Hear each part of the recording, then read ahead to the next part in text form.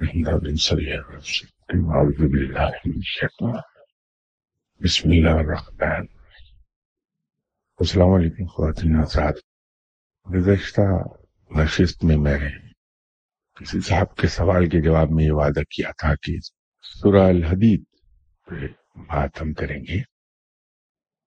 ترجمہ قرآن پاک کی کسی بھی سورہ کا الحمدللہ بکثرت اویلیبل ہے.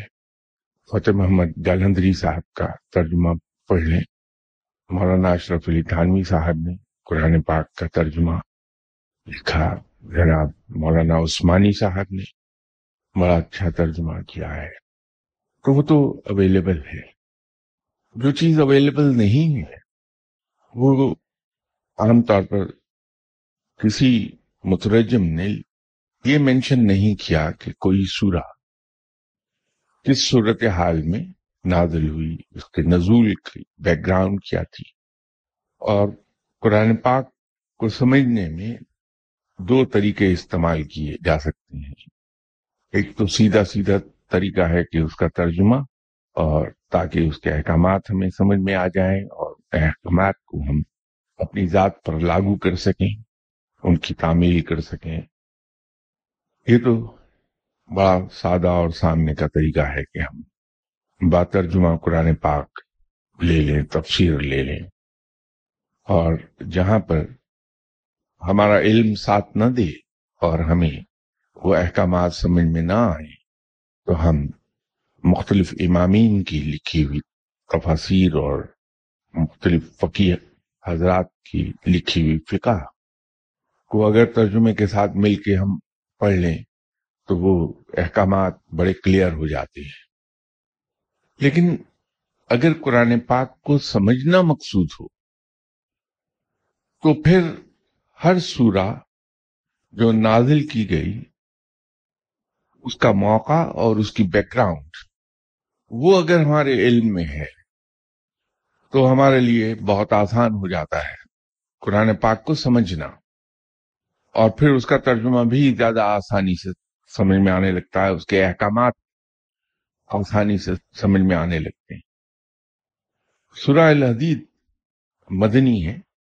یہ اس میں تمام علماء کرام کا اتفاق ہے اس بات پر. بہت سی صورتیں ہیں جن میں اتفاق نہیں ہو سکا. کچھ میں خاصا اختلاف پایا جاتا ہے کہ مدنی ہے یا مکی سورہ ہے.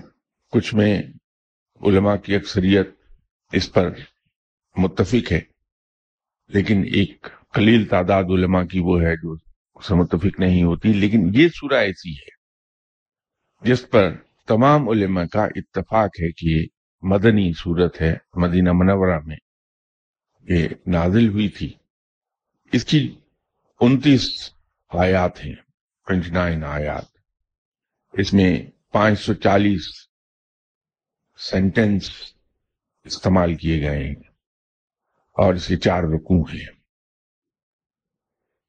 یہ اصل میں جو نازل ہوئی اس کی بیک گراؤنڈ یہ تھی کہ جنگ بدر میں تو اہل قریش کو بڑی واضح شکست ہو گئی تھی.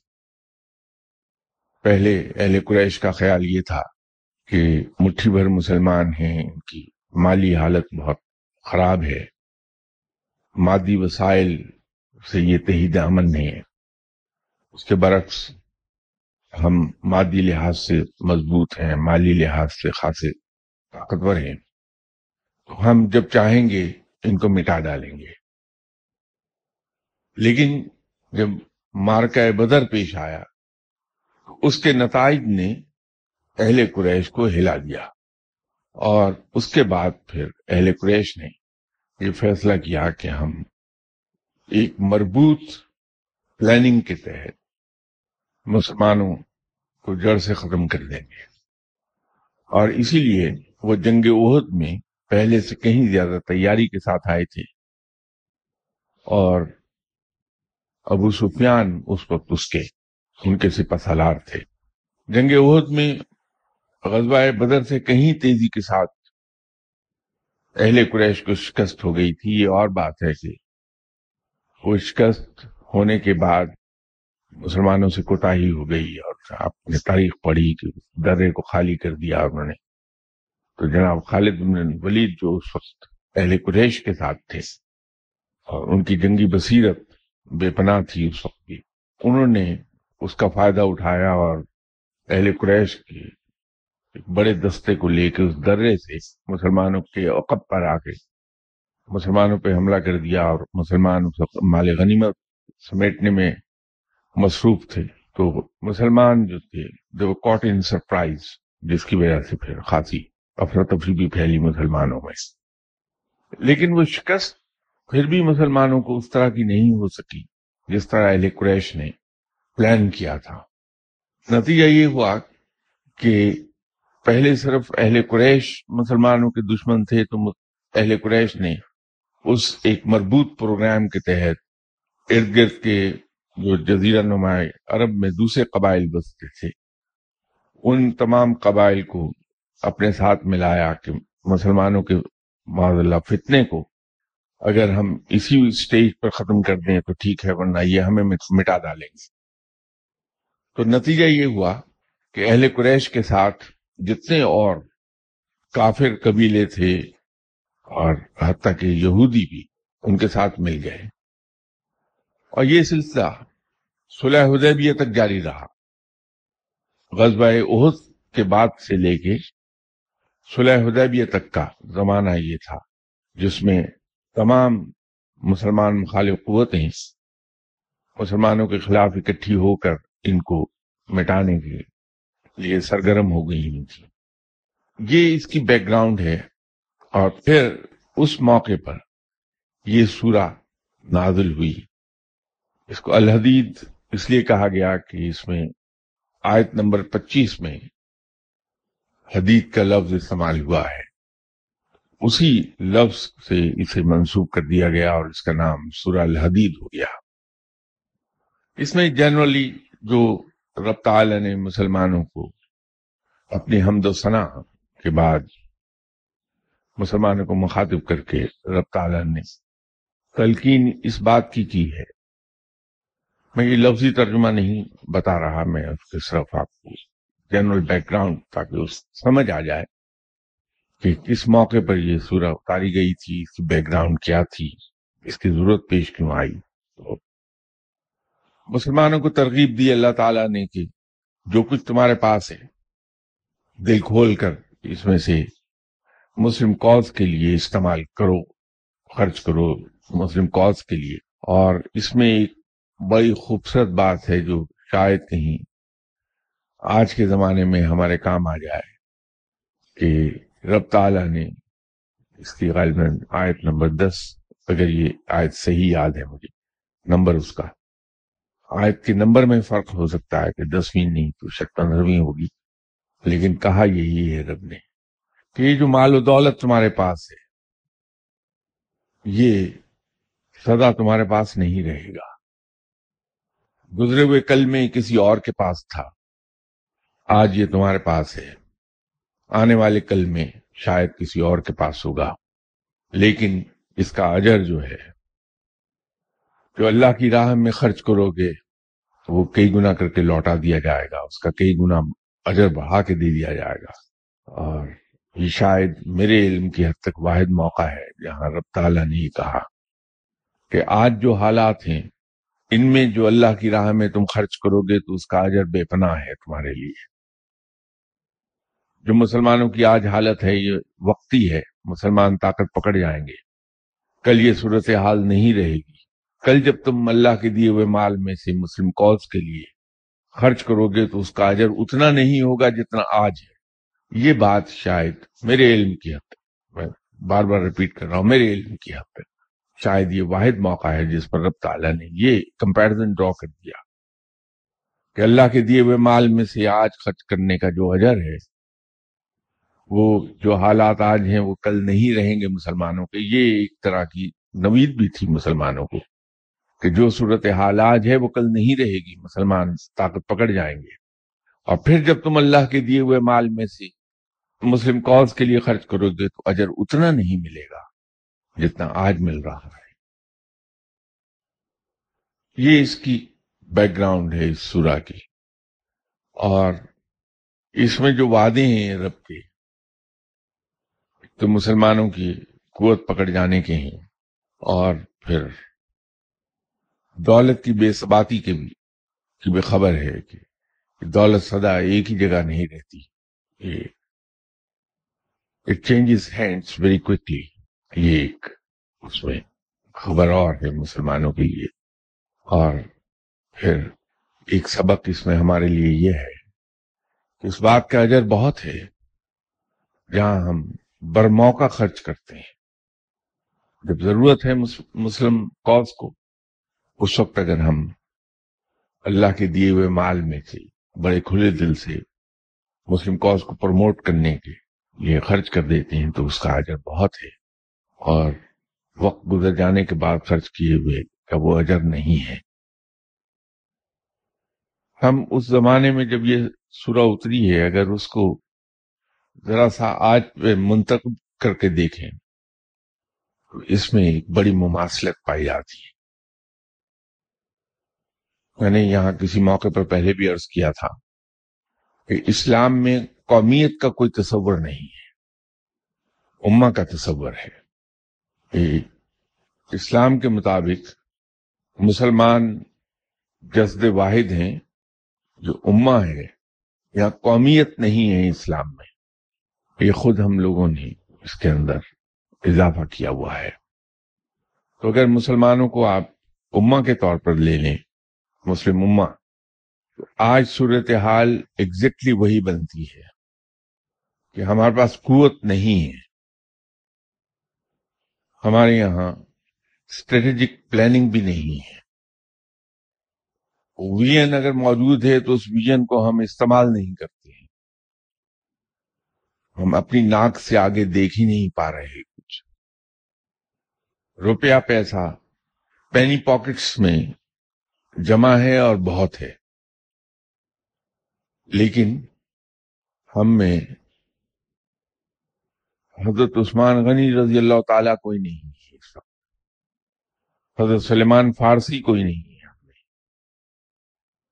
اور آج یہ وقت ہے کہ وہ پاکٹس جہاں پیسے کی کنسنٹریشن ہے، دولت کی کنسنٹریشن ہے مسلمانوں میں، اگر اس دولت کا صرف 25% ان ممالک پر خرچ کر دیا جائے جو ٹیکنالوجیکلی آگے ہیں لیکن مالی لحاظ سے کمزور ہیں، اور ان ممالک کو مالی لحاظ سے سپورٹ کر کے ملیٹریلی اسٹرانگ کر دیا جائے، اور وہ ممالک جن پہ خرچ کیا جائے گا اور جو ٹیکنالوجیکلی ایڈوانسڈ ہیں وہ اگر فائٹنگ آرم بن جائے مسلم امہ کا، تو صورتحال بدل جائے گی، ایک بہت بڑی تبدیلی واقع ہو جائے گی. یہ صورتیں جن کو ہم پڑھتے ہیں، ترجمے سے بھی پڑھتے ہیں، اس کی تفسیر بھی پڑھتے ہیں، کہ بیک گراؤنڈ اگر کہیں ہمیں اویلیبل ہو جائے تو وہ پڑھنے میں مل جائے. اس کو ہم واہ واہ تک اور سبحان اللہ جزاک اللہ تک محدود نہ کر دیں.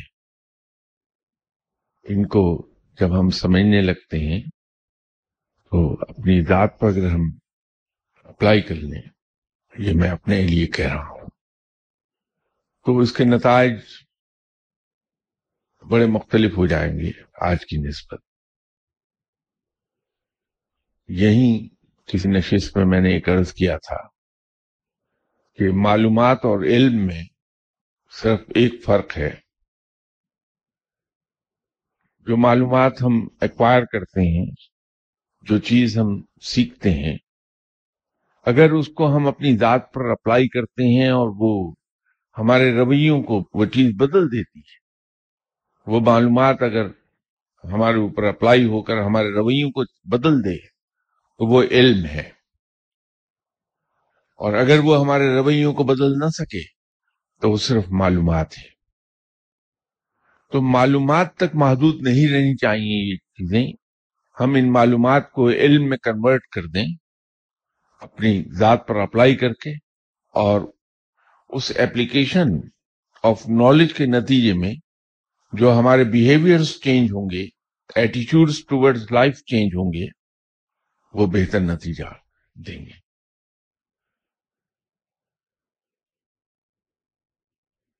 کسی صاحب نے سوال کیا ہے کہ برائے مہربانی عرفہ کے دن کے بارے میں وضاحت کر دیں کہ یہ ہمارے ملک کے مطابق کون سے ذی الحج کا دن ہوتا ہے۔ اصل میں لفظ عرفہ عربی کا لفظ ہے، اس کے معنی ہے پہچاننا، پہچان لیا، گرامر کی روح سے اس کو جس طرح آپ دیکھیں۔ اس پر کئی روایات ہیں کہ حضرت ابراہیم علیہ السلام حضرت بی بی ہاجرہ اور حضرت اسماعیل علیہ السلام کو چھوڑ کر حکم الہی کے تحت چلے گئے تھے۔ بعد میں بی بی صاحبہ اس جگہ سے شفٹ کر گئیں مختلف فیکٹرز کے تحت، تو حضرت ابراہیم علیہ السلام بی بی صاحبہ کو اور حضرت اسماعیل علیہ السلام کو تلاش کرتے پھرے، حتیٰ کہ میدان عرفات میں ان کی ملاقات ہو گئی، اور وہاں حضرت ابراہیم علیہ السلام نے اتنا عرصہ گزر جانے کے باوجود حضرت اسماعیل علیہ السلام کو پہچان لیا تھا، اور اس میدان کا نام عرفات بھی اسی نسبت سے پڑ گیا کہ وہ جگہ جہاں پہچانا گیا۔ ہم اسی سنت کے اتباع میں ہم میدان عرفات میں جاتے ہیں، اور یہ عرفہ کا دن بھی اسی نسبت سے کہلاتا ہے۔ وہ دن جو ہم میدان عرفات میں صرف کریں گے وہ عرفہ کا دن کہلاتا ہے، اور اس پر اتفاق ہے کہ یہ 9 اور 10 ذی الحج کی درمیانی شام، چونکہ اسلام میں تبدیل ہو جاتا وقت، مغرب کے وقت تاریخ تبدیل ہو جاتی ہے، لیکن روحانیت میں کہا یہ جاتا ہے کہ عصر اور مغرب کے درمیان دن تبدیل ہو جاتا ہے، تو 9 کا دن عرفہ کا دن کہلاتا ہے، اور عبادت کی رات 9 اور 10 کی درمیانی رات ہے۔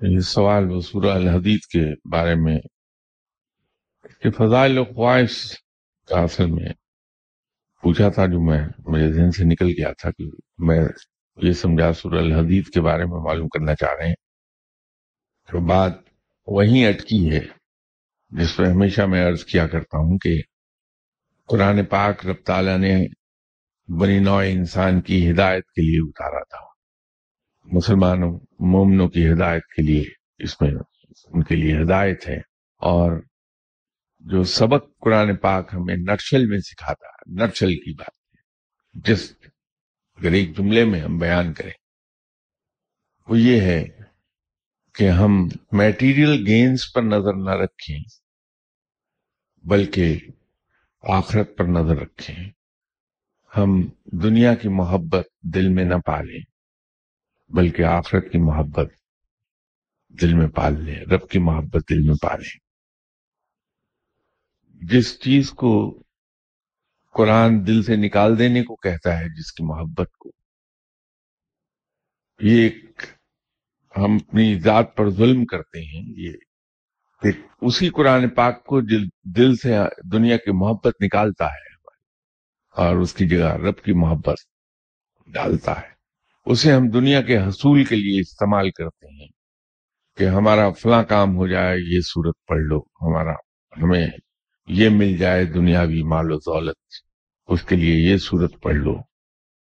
میں یہ سمجھتا ہوں کہ یہ اپنی ذات پر ظلم ہے کہ رب نے جس اپنے کلام کو اتارا تھا ہمارے دلوں سے اس دنیا کی محبت کو نکال دینے کے لیے تاکہ ہمیں راہ ہدایت مل جائے، ہم اسی دنیا کو کمانے کے لیے اس کی صورتوں اور آیات کو استعمال کرتے ہیں۔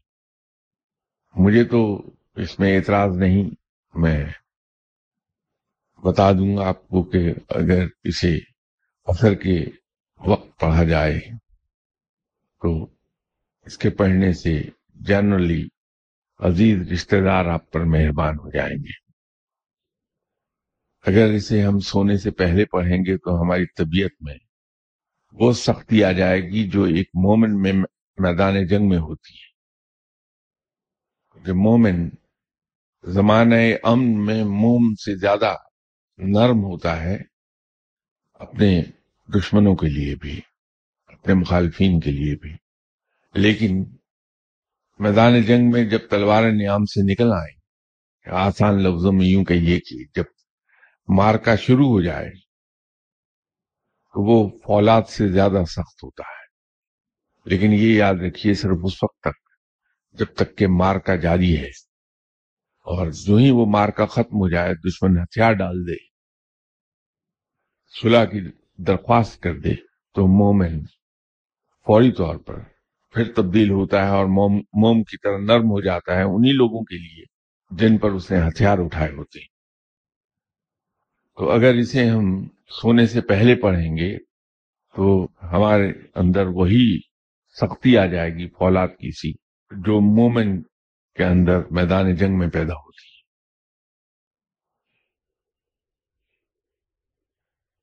है। एक गैर मुल्क से किसी साहब ने सवाल पूछा हुआ है कि could you please describe the fadail of Surah Muzammil? Am I correct in thinking that the surah always remain in one's memory even if it is not recited for a long time? मैं इंशाअल्लाह ताला next Sunday सूरह मुज़म्मिल पे बात करूंगा। ये अजीब इत्तेफाक है कि एक दिन बैठे हुए मेरे दिल में ये ख्याल आया था कि मैं सूरह मुज़म्मिल के बारे में अर्ज करूं कुछ, और ये इंशाअल्लाह ताला नेक्स्ट संडे इस पे बात करेंगे। लेकिन ये जो एक कंसेप्ट है, इसके बारे में मुझे इल्म नहीं है कि अगर हम इसे ना भी पढ़ें सूरह को तो ये याद रहती है। ये मेरे इल्म में नहीं, वरना मैं जरूर अर्ज कर देता। और ये किसी ने सवाल सूरह हश्र की आखिरी 3 आयत के बारे में किया है। Could you please throw light on the significance of the last 3 verses of surah? Is it permissible to recite them very often after every prayer? What will be the impact on the reciter? जरूर पढ़िए, मुबारक हैं ये तीनों आयत। अगर इसको regularly कोई भी शख्स पढ़ता है तो उसके दिल में रिकत पैदा होती है, रकीक होता है उसका दिल।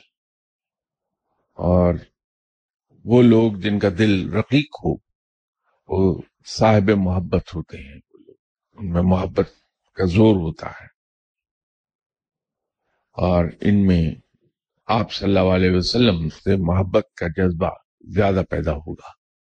तो शायद वो धोखा इस बात पर खा रहे हैं कि उसके तर्जमे पर, उन तीनों आयत के तर्जमे की वजह से जो इनके इन्फ्लुएंसेस हैं आयत के, अल्फाज के, हरूफ के, उसका ताल्लुक उसके तर्जमे से नहीं है।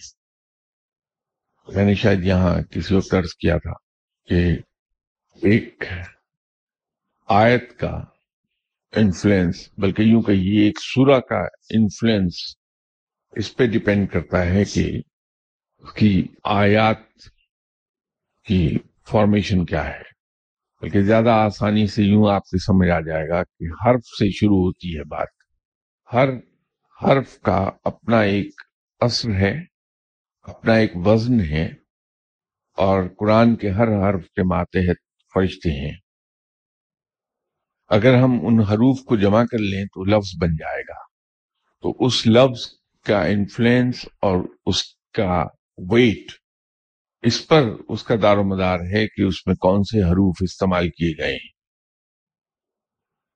और इसी तरह एक आयत का इन्फ्लुएंस और उसका वेटेज, उसका इन्हिसार इस पर है कि उसके अंदर कौन कौन से अल्फाज इस्तेमाल हुए हैं। फिर एक सूरा के इन्फ्लुएंस और उसके वेटेज का इन्हिसार इस पर है कि वह किन आयात पर मबनी है।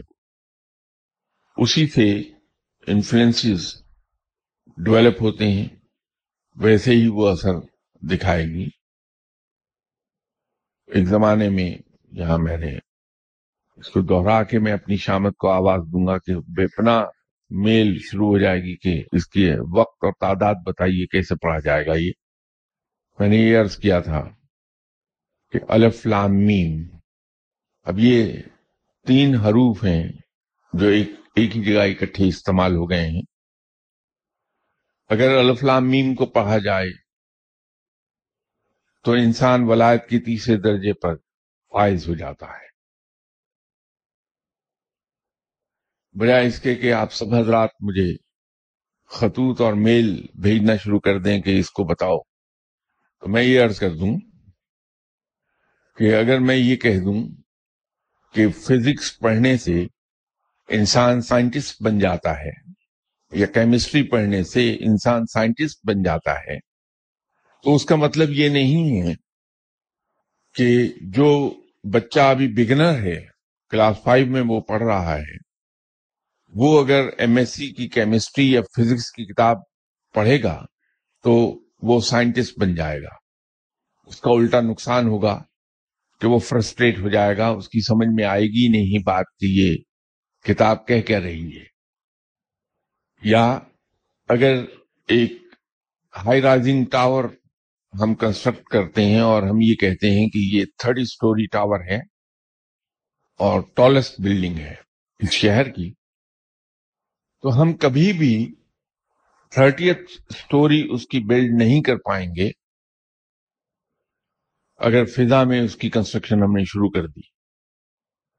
یہ ضروری ہے کہ 30 story high rising tower build کرنے کے لیے ہم بنیادوں کی کھدائی شروع کریں. اور آپ حضرات سب نے مکان بنائے ہوں گے، بلڈنگز بنوائی ہوں گی اپنے استعمال کے لیے. انسان کا میکسیمم وقت، ایفرٹ، میٹیریل اور پیسہ فاؤنڈیشنز میں ہی سنک ہوتا ہے.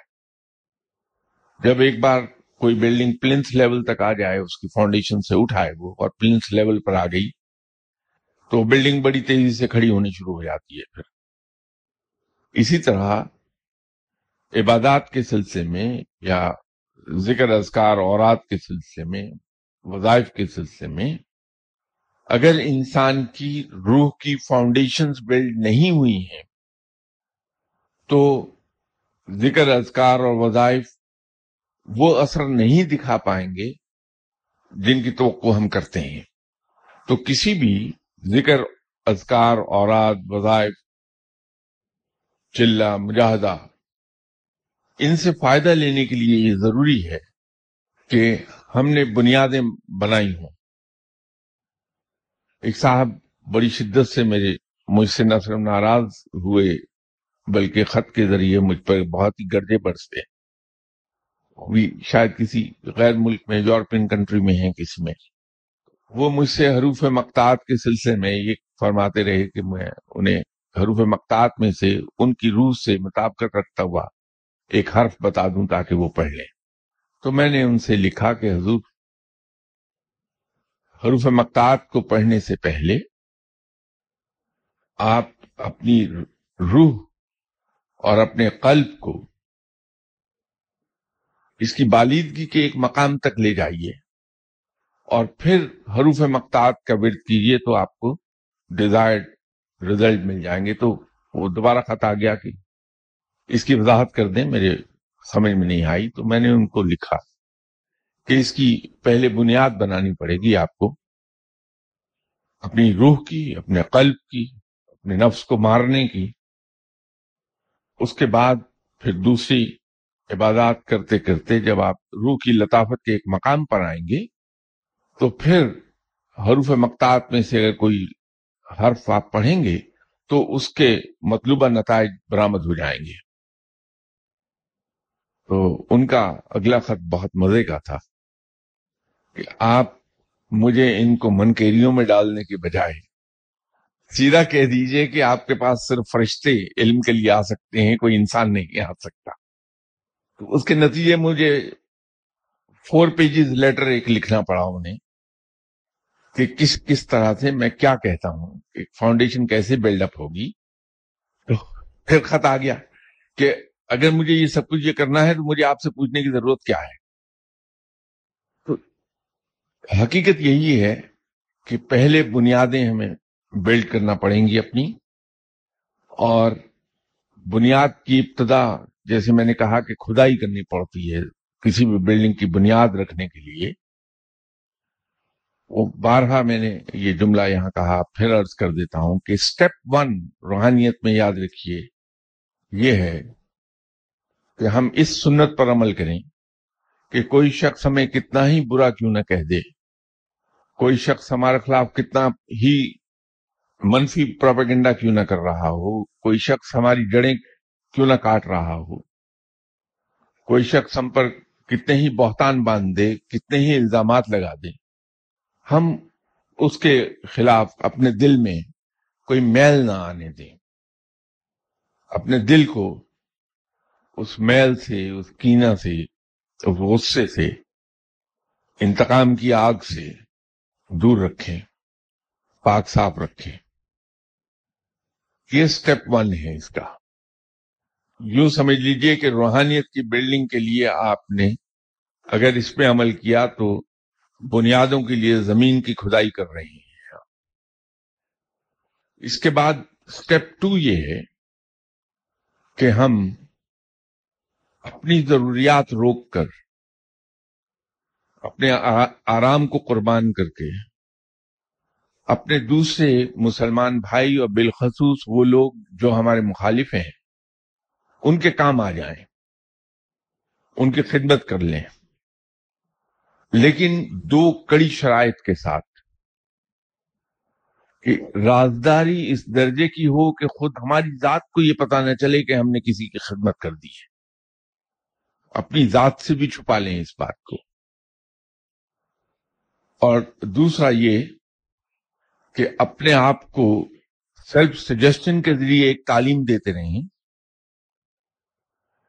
کہ جو کچھ میں اس کی خدمت کر رہا ہوں، بقول دادا گنج بخش رحمت اللہ علیہ صاحب کے، یہ شخص مجھ سے اپنی خدمت کروا کر مجھ پر احسان کر رہا ہے. اس کے ساتھ ہی ساتھ ہم قسم کھا لیں کہ ہم کسی شخص کے بارے میں کوئی نیگیٹو بات نہیں کہیں گے. جب بھی ہماری زبان سے کسی شخص کے بارے میں کوئی کامنٹس نکلیں گے، کوئی ذکر نکلے گا کسی کے لیے، تو پازیٹو ہوگا. اور فرض عبادات جاری رکھیے، رب آپ کا ہے، گارنٹیڈ ہے یہ بات. اگر زیادہ دور نہ جائیں، یہی 3 ہم کام کر لیں تو رب دوست ہے ہمارا. صرف ان 3 باتوں پہ عمل کر لیں اور فرض عبادات کرتے چلے جائیے. یہ ہماری غلط فہمی ہے کہ وظائف، ذکر، اذکار ہمیں رب تک لے جاتے ہیں. بالکل نہیں. وہ تو اللہ کا شکر ادا کرنے کا ایک طریقہ ہے، تو رب کو یاد کرنے کا ایک طریقہ ہے.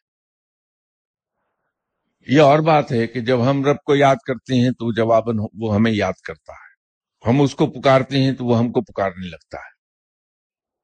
لیکن رب کی دوستی کمانے کے لیے ذکر، اذکار، اوراد، چلے، مجاہدے، وظائف یہ کام نہیں آتے، بلکہ الٹا طبیعت میں سختی پیدا ہونے لگتی ہے. تو جو سنت کے مطابق فقیر میں جو نرمی، جو لوچ اور جو لچک ہوتی ہے، یہ عین سنت کے مطابق ہے، کیونکہ آپ صلی اللہ علیہ وسلم کی نرمی ضرب المثال ہے.